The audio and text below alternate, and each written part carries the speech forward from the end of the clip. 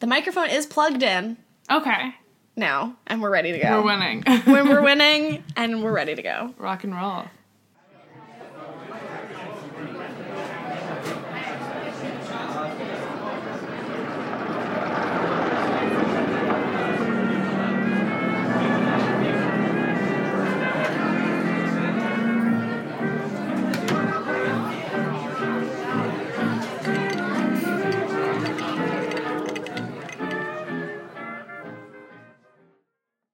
So, thank you so much for being here. Thanks for coming. Of course. Do you want to introduce yourself? My name is Eden Sterling. I am 20 years old, and I'm a self-proclaimed artist. Yes, you are. In many different facets.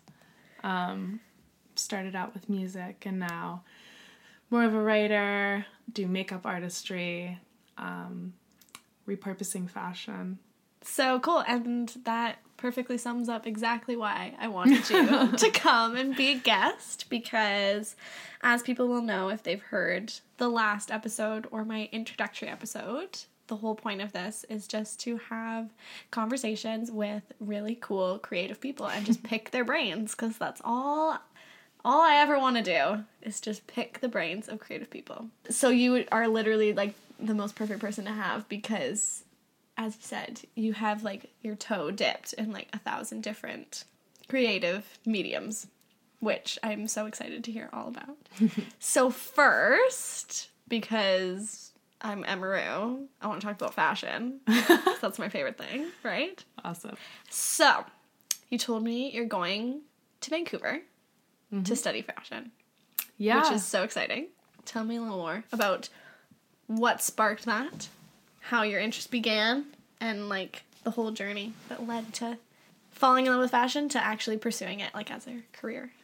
Yeah, I mean, the whole beginning of it was last year. I was working at Roots doing visual merchandising.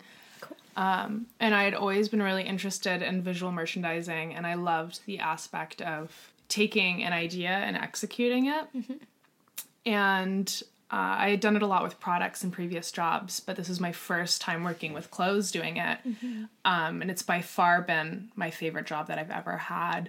And we worked so much with color theory and taking, you know, a whole swath of items and a new collection and displaying it in such a way that is going to be more appealing to people. It was just so mystical to me, and I loved the process so much. You know, even the hours that were insane from 6 a.m. or, you know, going from 8 p.m. to 8 a.m. Yeah. But it was just a fascinating process to me. And then over the next, you know, year or so now, I've just been doing a lot of reworking of clothing, and that's pretty much my objective, is to work with the fast fashion industry. Mm-hmm. And so going to thrift stores, secondhand shops, and picking up things that already have such a life history to them and giving them a new life. So making them more on top of the trends or completely switching them up to look entirely different than they originally did. And so, you know, that being such a great creative outlet, I decided in the last few months to go to Blanche McDonald in September and really just go full force into it. That is so cool. And do you think that, do you think that focusing mainly on like thrifted pieces and reworking those, reinventing them, do you think that came because you love buying your own personal like wardrobe from thrift stores? Definitely. So like it stemmed from like your personal style? Definitely. And I mean, I'm, you know, quite a social justice warrior. And a big aspect for me is we have so much clothes on Earth. And the fact is that we have so much we don't know what to do with at this point. And there's so much exploitation through the fast fashion industry, and something that I've really been an advocate against for so many years is child slavery. Yeah. And the fast fashion industry really plays into that a lot, which is extremely unfortunate.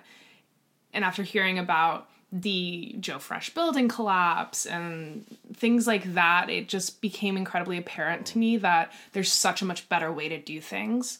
Completely. And we don't need to do things that way. We don't need such a mass industry where it's hurting and breaking the backs of so many people just to get a garment for extremely cheap, when you can go to the thrift store and you can get things for just as cheap, but higher quality, that have less of an impact, less of a footprint, you know, aren't hurting people around the world. Exactly. Yeah.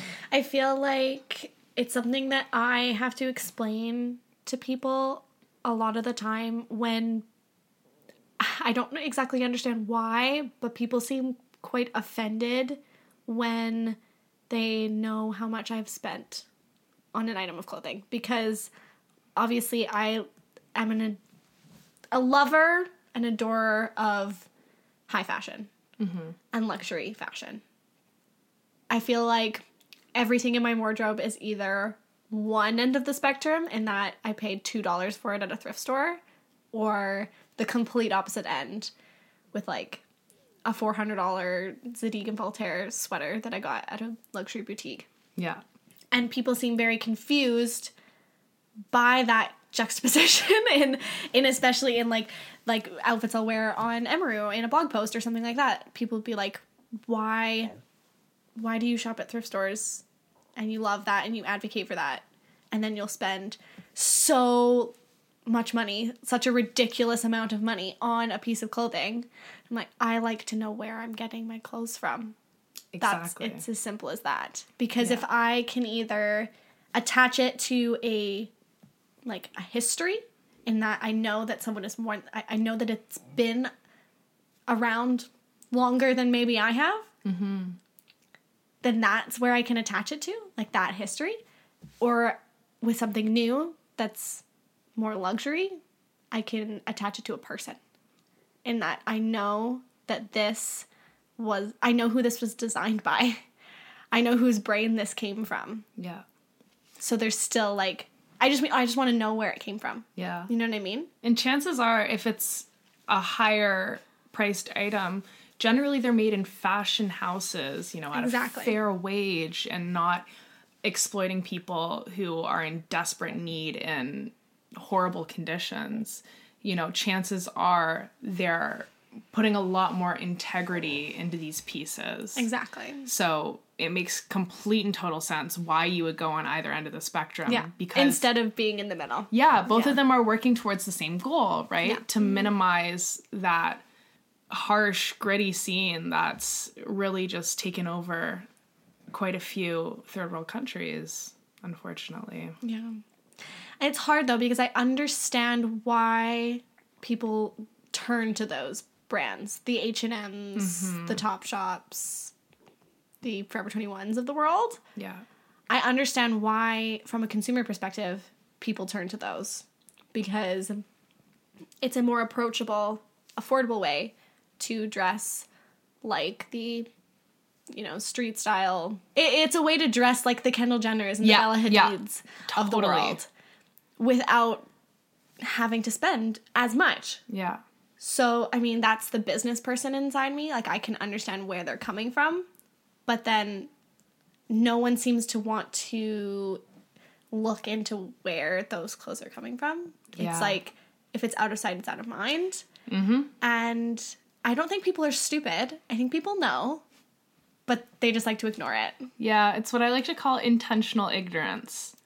That's exactly what it is. Yeah, where you're aware of it, but it's easier, it's more rewarding for you to turn off that switch and just put on the blinders, roll down the shades to the point where, you know, your benefits are better than the perceived issues. Completely. And I'm interested on what your thoughts are on like the traditional runway show and the way that, like, Fashion Month, and we're at the tail end of Fashion Month right now in February. how that would all look like for you in the future. Do you see yourself fitting into that schedule? Because I don't think you fit into a lot of things. Yeah. in this crazy fast-paced world of fashion. I feel like I see you sitting on the outskirts, if you know what I mean. Definitely. I think that where I see myself going is, of course, fashion is such an art. And so I'd want mine to be displayed as such. Okay. I'd love to have a massive party and having all of the servers, wearing my designs, and then having a show to do with that, with, people doing aerial silks and interactive art pieces. So the only way I can think of is outside of the box. And if it coincidentally happened to line up with Fashion Week eventually, that would be... If we happen to run ideal. in the same schedule, then that's just the way she goes. Yeah, but, exactly. I love that. I had a feeling that would be the way that you would want to do things. Yeah. Because I just can't see you being, just another designer in the schedule. Yeah. Well, I mean, a really big inspiration for me in that regard is Azzedine Alaia, and how he did... he was never on anyone's schedule, and he just kind of did whatever he wanted, and he really displayed his models and his works as pieces of art, so much so that they would be in showrooms where you could just walk around and it was almost like you were at a art reveal. I love that. I think that there's something so much more personal and romantic with that, rather than the traditional, the most important people are up front and you get to view them for a few minutes at best. Well, yeah, and that's what, obviously, since I was a little girl, it's been my dream to be in that world, sit front row, and do the whole Fashion Month editor thing. Mm-hmm. But the more I think about it, the more I realize that we need more people to question that system. Mm-hmm. And think more outside of the box. People like you, thankfully, and it's becoming more socially accepted in the fashion world to do, off the cuff types of, showrooms and anything other than our traditional runway show. Yeah. Because I just feel like there's so much politics around the runway show. Yeah. Who's sitting in the front row, and who gets invited to the shows. And I just remember hearing something like, if Anna Wintour is late for a show, they will literally wait for hours until she gets there before they show. Yeah. Just because it's Anna Wintour. Yeah. And I get that, it's Anna Wintour, but I don't know, I feel like because there's so much celebrity and there's so much pop culture packed in to this industry, that's what runway shows have become more around, instead of actually showing and appreciating the clothes. Yeah. If you see videos of people sitting in the audience watching, they're on their phones taking Snap and Instagram stories so that they can tell everyone whose show they were at. Yeah. And, who they sat beside and all this stuff. And it's just does anyone actually care about the clothes anymore? Yeah. It's almost a status symbol now, right? It completely is. Yeah. It completely is. So why not play into that and just make an entire party? Exactly. That everyone wants to be invited to. Yeah, but have it accessible, because that's the aspect of fashion that I adore, is you can go anywhere. You can find materials anywhere, and you can throw something together and be featured on a top-of-the-line fashion blog. It's just about the way your mind works. And the more accessible we can make it, the more people want to express themselves through that art form. Exactly. So, the trend of see now, buy now has kind of come and gone, but some people are still partaking in it. Burberry, for example. What's your take on that? Because do you know see now, buy now? No. Basically, it was this huge big trend that came about probably I'm guessing end of 2015, maybe beginning of 2016. Basically, where brands would create their entire collections before they showed, like everything, and have it ready to go behind the scenes of their stores and online at all their retailers. And the second the show ended, everything would go on sale instead of waiting 6 months. So Burberry is one of the biggest brands that's done this. And so, for example, like they just showed their fall 2018 ready to wear last week, and it's been for sale for a week. Wow. They're not waiting till September to put it for sale because people are so flippin' impatient. Yeah. And the brands are, buying into that, and they realize that everyone wants things faster and faster and faster, and maybe the traditional wait 6 months after showing to sale and having each season be that, 6 month period ahead instead of it actually being shown in the season that it is irrelevant now because people are so impatient because we all get things so fast. Yeah. On our phones, and through technology, everything is just instant. We can have things instantly at our fingertips, so we want our clothes instantly as well. I don't enjoy that. I think that that's playing into a lot of the consumerist mentality of instant gratification. And particularly with art, no part of it is instant. It's all a process, and the start to finish is unreal on a single garment. And so to take an entire collection and to deduce it and just make it readily available, I think if anything, you're taking away value from it. And it's like a straight to DVD movie. Like, would you really want to... That's such a good way of describing it. Like, would you want to put that over something that, did so well in the box office and waited so long to get released? Probably not. Exactly. So I think it's the job of the designers to find the balance between the consumer and pleasing their consumer and still using their job as an outlet for their artistic abilities. Yeah. Because they're all artists. They're brilliant. And so Christopher Bailey, even though he's leaving Burberry, rest in peace. So Christopher Bailey is a brilliant designer. He's done such an amazing job with the brand, with the iconic house that it is. But it frustrates me, and I feel like he's downgrading all the work that he has put into those collections by just being like, oh, okay, it's done. Here you go. There it is. Now let's work on the next one. And instead of making people wait, but not only wait, making people actually appreciate it and not be watching the shows thinking, I'm going to buy that in 10 minutes with that mindset.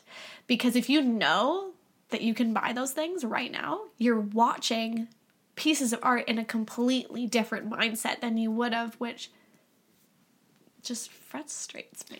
It's almost like you're adding them to your shopping cart as they're going down. Exactly. That's exactly what it's like. And I hate that because I'm like, I would hate to be sitting watching a show and instead of actually appreciating the art that each piece is and the little details and everything that the collection represents and thinking about what's the inspirations behind all these and instead thinking, okay, buying that. Yeah, gonna buy that. Yeah, okay, cool. Now let's go to the next show.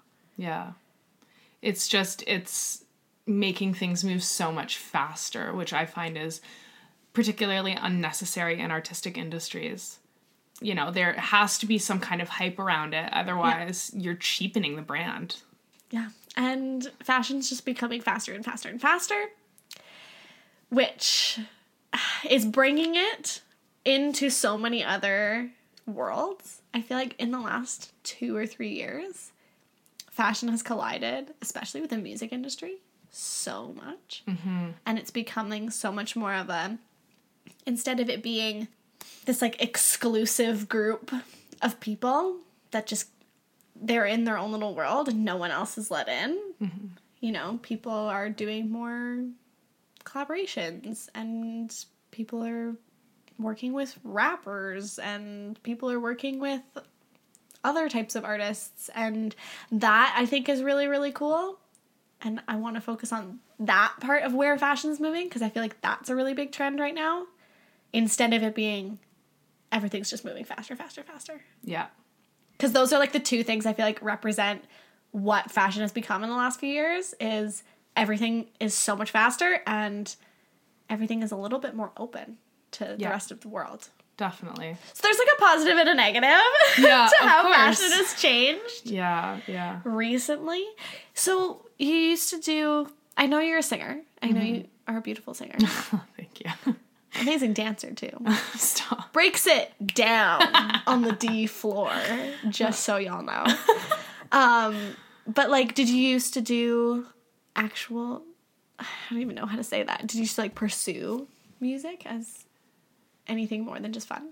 Yeah, I mean, I've been doing music for as long as I can remember. My mom, she, has been a singing teacher, and so that's just always been something that we've done kind of in our family, and I've always been performing, like, since I was 3 years old, even though it makes me very anxious at the same time.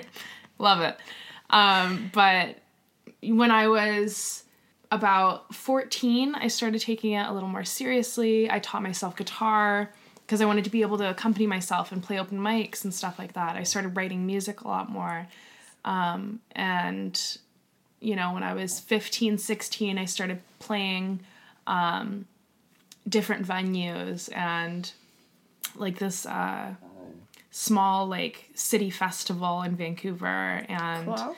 At a club there. And I find that was kind of the pinnacle for me of, figuring out that I wanted to do it with my life. And then after that, I decided that that's not the end all be all for me because I think that I truly cherish it as an emotional outlet so much and as something to bring together my family that I don't want to make it into a piece of work for me. I'd rather it be collaboration. If it flows naturally, if there's someone that wants to make a beat for me or wants to be on a verse or whatever, that's the way that I would rather do it than be hustling for it all the time because I don't want that life per se. Right. Like the touring, the constant go, go, go. I want it in a different aspect. And I just want that to be a singular part, not the total of my life. So it's still just something that I enjoy doing. I go to open mics every week. I busk when it's nice out. And it's about the connection with people, not the fame that it would grant me. Right. Yeah. I love that you described it as an emotional outlet. Mm-hmm. I don't think I've ever heard anything be described as that before. Really? I've always hearing creative outlet. I use creative outlet all the time. Yeah. That's how I describe my writing and blogging as a creative outlet for me. But I love that you can have something that's so separate and it's exactly that. It's an emotional outlet. So that's something that is necessary in your life for you to feel like you're expressing yourself. Yeah, and to me, that's the difference between being a creative person and being an artist. Like, as an artist, it's a necessity. If you don't have an outlet in any of those regards, any of those creative divisions, it starts to torture you. Tortured artist. You can say that twice. Yeah, truly. So for me, it's the most accessible way for me to emotionally get a lot of things out. And, particularly with traumatic events, it's just so easy to play, chords over and over and freestyle and ball at the same time. And it flows, right? Yeah. And then at the end, it's like this wave washed over you and you've created this piece of art that you don't need to hold on to. Right. I don't need to sing that again. It's just, it was there. It was in that moment. It was what I needed. It was perfect and absolute, and it's gone. And it, served its purpose for that moment. Entirely. And instead of, using that to sell. Yeah. You just use it for what it's supposed to be used for. It would take away the meaning for me to profit off of it. I love that. And can you describe the type of music that you listen to or do? Yeah, I mean, the type I listen to is extremely eclectic. I mean, I love me some 90s hip hop and rap, but then I also love drum and bass and classic rock, and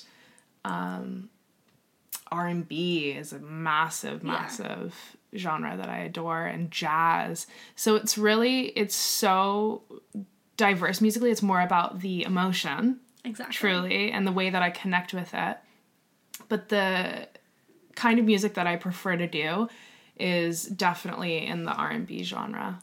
Love it. Mm-hmm. And some classic rock, get some Heart and Blondie up in there too. I love it. Do you find that and I'm the exact same way with such a diverse range of music that I listen to, because music is such an important part of how I get through my life. I don't like silence. Same. I can't go moments without having the soundtrack to my life playing in the background, because that's what I feel like it is.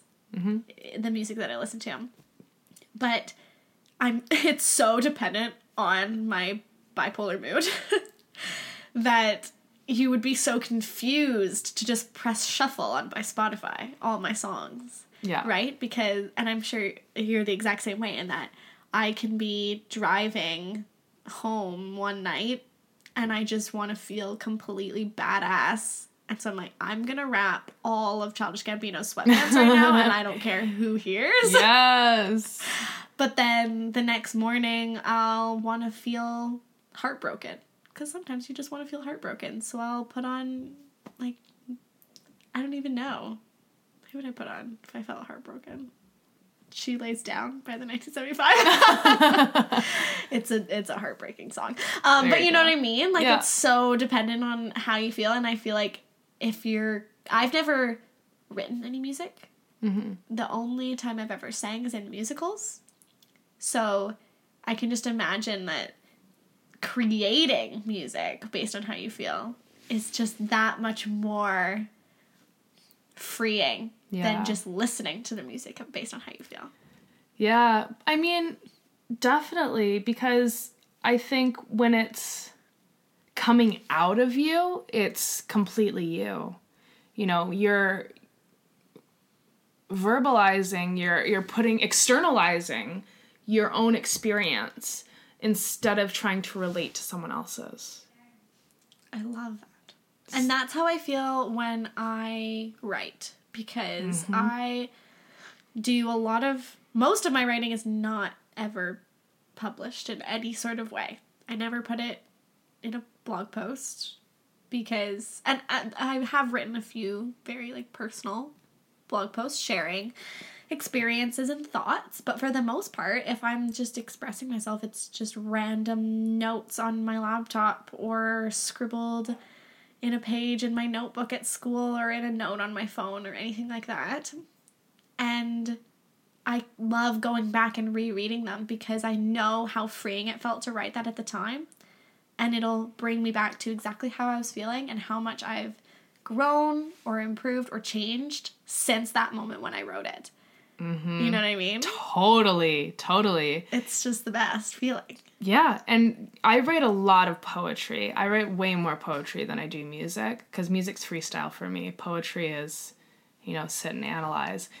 And when I reread some of my poetry, even from 2 months ago, I was in such a different mind frame. It's so interesting to see how my thought processes have evolved and how I look back on then. And it was a time that seemed to be filled with so much strife, and now I can almost be grateful for it. Oh, completely. Yeah. Completely. I have this one blog post that I shared, it would have been about 1.5 years ago, and it was right after a breakup. And I refrained from posting.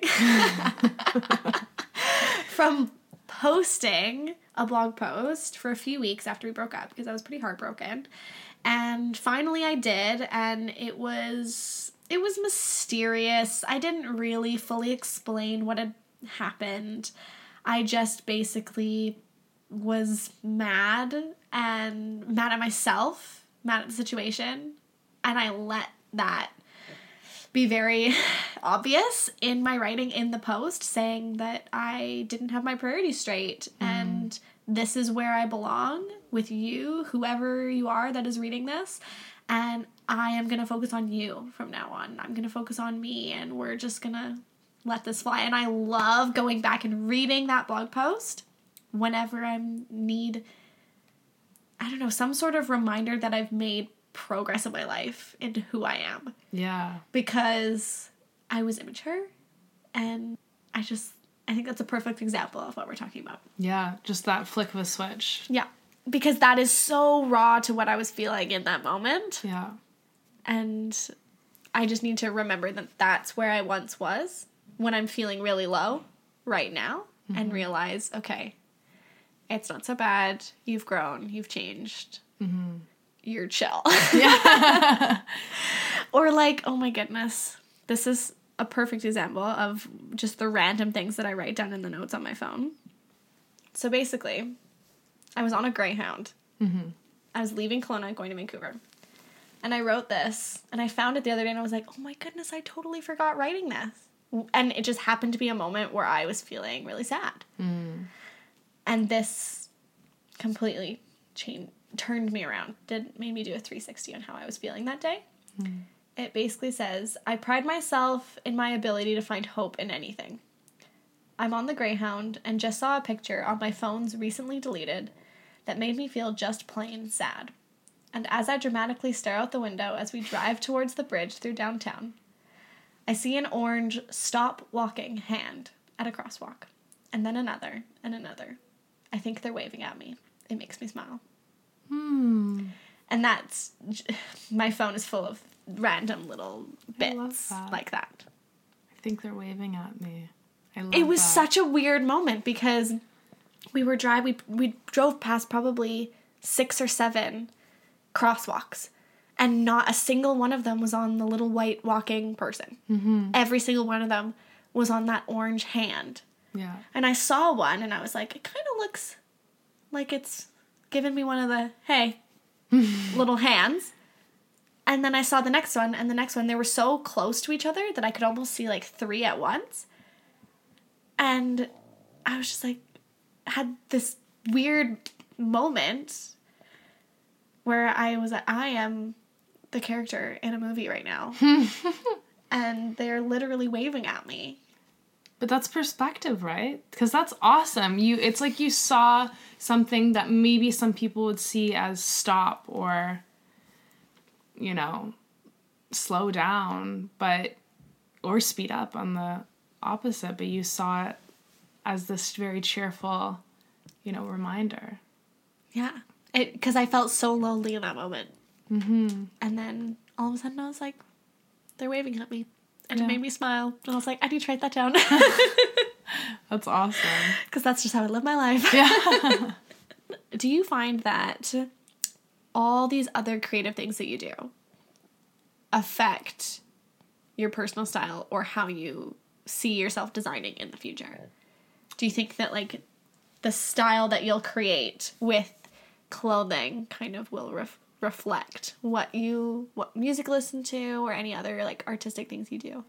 Entirely. I mean, I truly get influence from so many different things, and it's insane because I just had a conversation the other day with my friend about being punk and what that means, and it revisited me to when I initially started listening to punk music.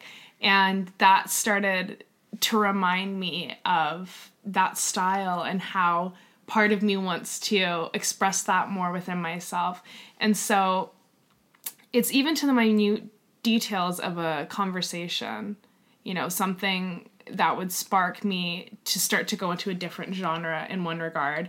And it just adds to the to the collection. It's like a mosaic and just adding another piece, right? I love that. So for me, I mean, even doing all of this makeup stuff that I'm doing right now, you know, a lot of it is going to influence my style down the line because it's playing with abstract color combinations and patterns and designs, and that would of course translate in fashion and as well in styling overall, because of the contrast that you can do with the two is very unlimited. Okay, so talk a little bit more about the stuff that you're doing with like makeup artistry and stuff, because I mean, we'll do our cheesy little Instagram plug at the end, but everyone obviously needs to go look and see the incredible work that you do because it's beautiful. Oh, thank you. It all started like me playing around with colors and everything like that. It started about a year ago, and I was following this artist, Kelsiana Fitzpatrick. Never heard of her. She's on the Kat Von D artistry team. Okay. I used to dance with her, so I cool. I followed her because I knew her, and then I saw her start posting all of this crazy stuff with makeup, and in the box that I was living in, I was so creative in so many different ways, but not makeup-wise and not fashion-wise. And this was about a year and a few months back. She started posting some really extreme, beautiful, out there looks. And the more eccentric they were, the more it inspired me, you know, to go, oh, you don't just have to wear browns and taubes on your eyes. I didn't know this. Yeah. You can do like crazy graphic liner or, you know, blue brows or whatever.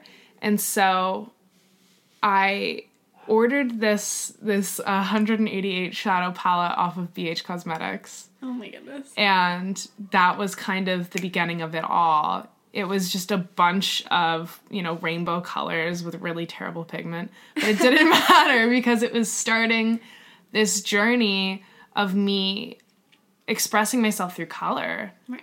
And starting to work with different designs. And then, you know, a coworker gifted me the Electric palette by Urban Decay, and it just, the collection started to build, and so did my skills, and the more people I was following on Instagram, that all directly showed in my self-expression, because before it was almost like I didn't feel like I was allowed to do those kinds of things until I saw it, and then I understood that that was something that would be a massive outlet for me and a creative expression for me, because I am so creative that it's, if I'm keeping it all in here, it stresses me out. So to be able to, you know, show that on a daily level of, you know, putting on white paint in my brows and gold liner and orange freckles, you know, just doing that is enough for me to look in the mirror and feel like a walking piece of art. I love it. Yeah. I love what you said very briefly there about doing something even though you'd never seen it done before. Mm-hmm.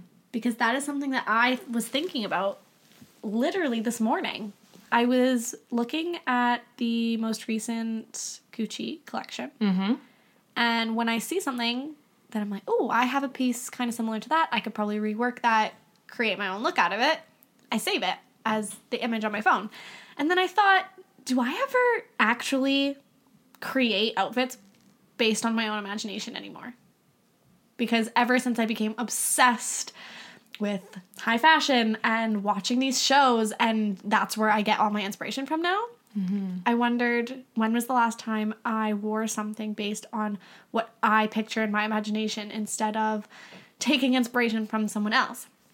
Which is fine, and it's enabled me to become even more creative in how I use pieces in my wardrobe that I never would have thought to wear in those ways before.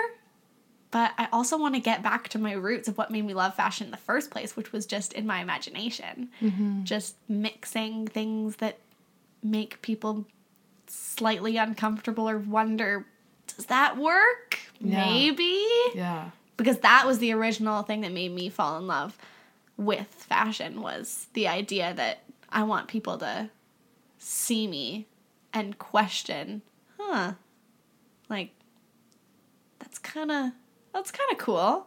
It's kind of different. I kind of like that.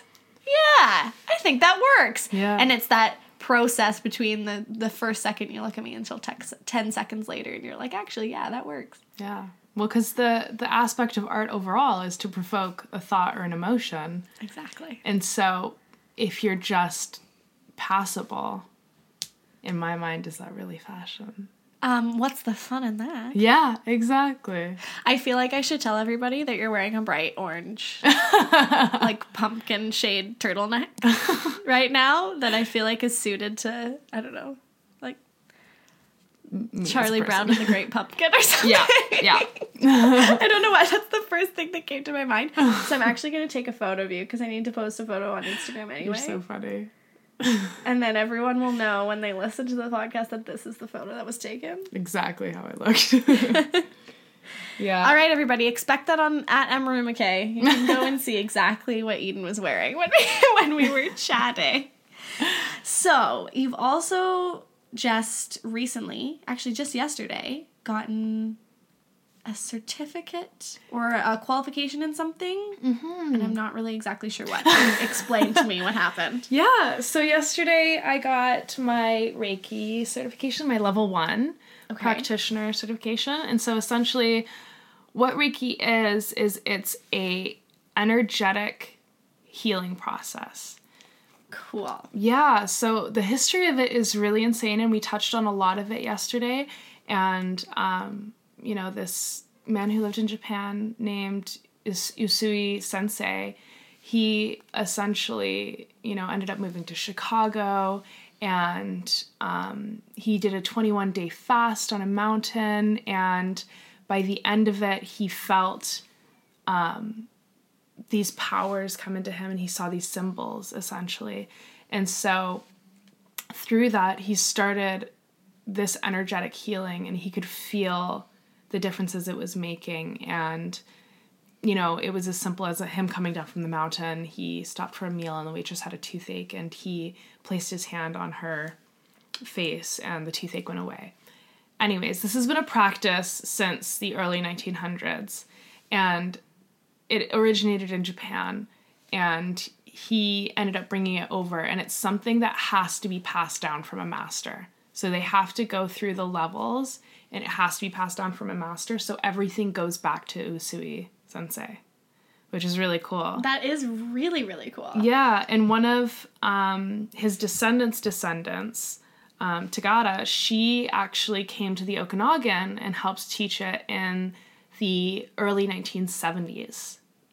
So, interestingly enough, she was in Summerland and taught it. But essentially, yeah, it's energetic work. Yeah. So cool. Yeah, and so it's working on your chakras, feeling imbalances,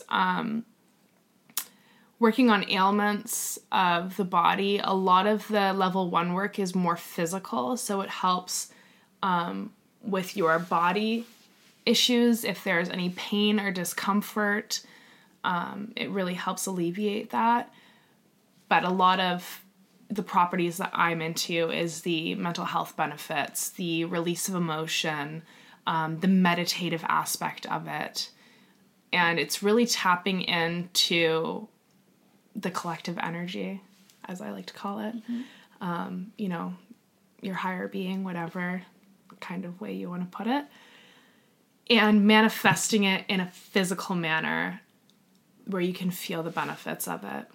That is really, really interesting. And as you were saying before you mentioned meditation, I was going to ask if it ties in or correlates in any way to meditation, because that's a really big part of my life, especially as someone who has dealt with anxiety for a very long time. Mm-hmm. I know the benefits from that. So I can just imagine connecting meditation with more physical things would be really cool. Yeah, entirely. I mean, I've, grown up with anxiety as well. And my mom was level 2 certified Reiki all growing up.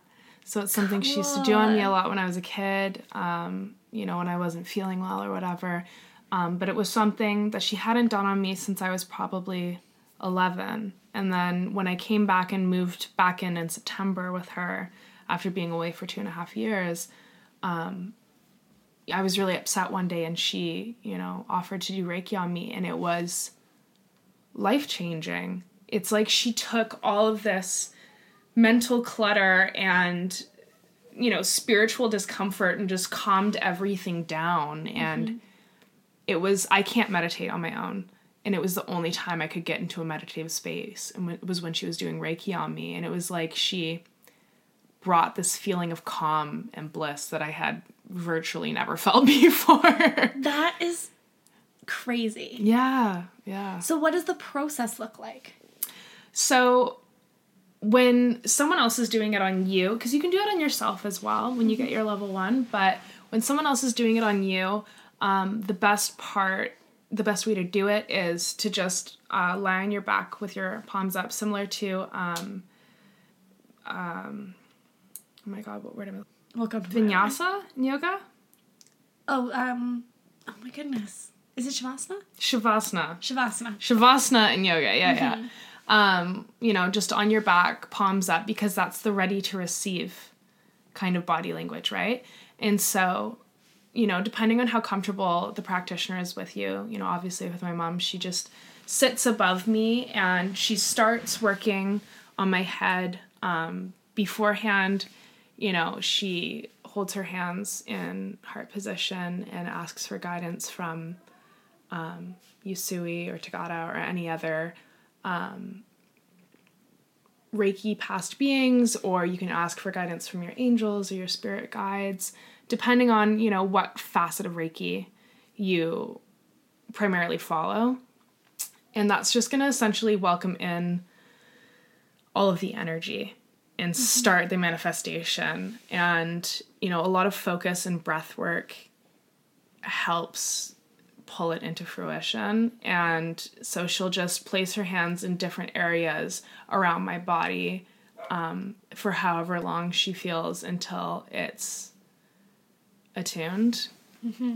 And it's so interesting because afterwards, you know, I'm always curious to what she felt, and she's a lot more visual than I am. And so she'll tell me colors that she saw, and they actually correlate with chakras that I felt opening. Wow. Yeah, and then it's been down to the point of her. There was this one crazy part that happened about a month ago when I told. No, I didn't tell her. She told me my brother passed away about 2.5 years ago, and she had said, you know, I felt him here at one point. I felt his presence here, and I asked him to place his hands on your feet, and he said, no, ew, I don't want to touch her feet. And then he said, and then she said, okay, well, how about her chest? And as soon as she said, I felt like Dylan was here, I said, I felt hands on my chest. Oh my goodness. Yeah, so it was this insane connection where it was something that I felt there that she didn't even get the chance to say. And that's happened, you know, one of dozens of times. And it's the proof is in the pudding there for me, yeah, you know? That's incredible. Yeah, so. Something that I have found works best for me in terms of the meditation that I do. Obviously, this is a little different, but it's being able to focus in and hone in on a square millimeter in any part of your body with just your mind and the ability to control it. Because I feel like we don't realize how much control we have and how much power our brain has over every single part of our body. And I did this series of meditations through this app that I use. And they have a lot of series on there. They're like 20 different meditation things that you're supposed to do once a day. And this one that I did was supposed to train your brain not to react to what your body is feeling. It was so fascinating. And it was difficult. Mm-hmm. It was probably one of the most difficult things I've ever had to, not force, but train my brain to be able to do. And for example, like one of them was something that you're feeling physically. So if you felt an itch, to acknowledge it, but not react, and then move on. Mm-hmm. Instead of instinctually wanting to scratch that itch. Yeah. And then it moved on to auditory. You hear, a dog barking. And instead of reacting or allowing your brain to go off course from what you were thinking about previously and be distracted by that, it's almost like something else in the back of your mind acknowledges it, but doesn't allow it to affect you. Mm-hmm. And I think that it's something that I've kind of carried along, or tried my best to carry along with since I did it. I did it in the summer when I did that series. And I did it right before I got really, really sick in August. I had mono. Wow. It was the most rough summer, let me tell you. But I'm so glad that I had done that before I got so sick, because I've never felt such achiness in my body. You know that achy feeling you get when you're sick? Yeah. Take that times a million. Like the pain. And it was like I was so weak. So I literally couldn't do anything but just lie on a couch all day.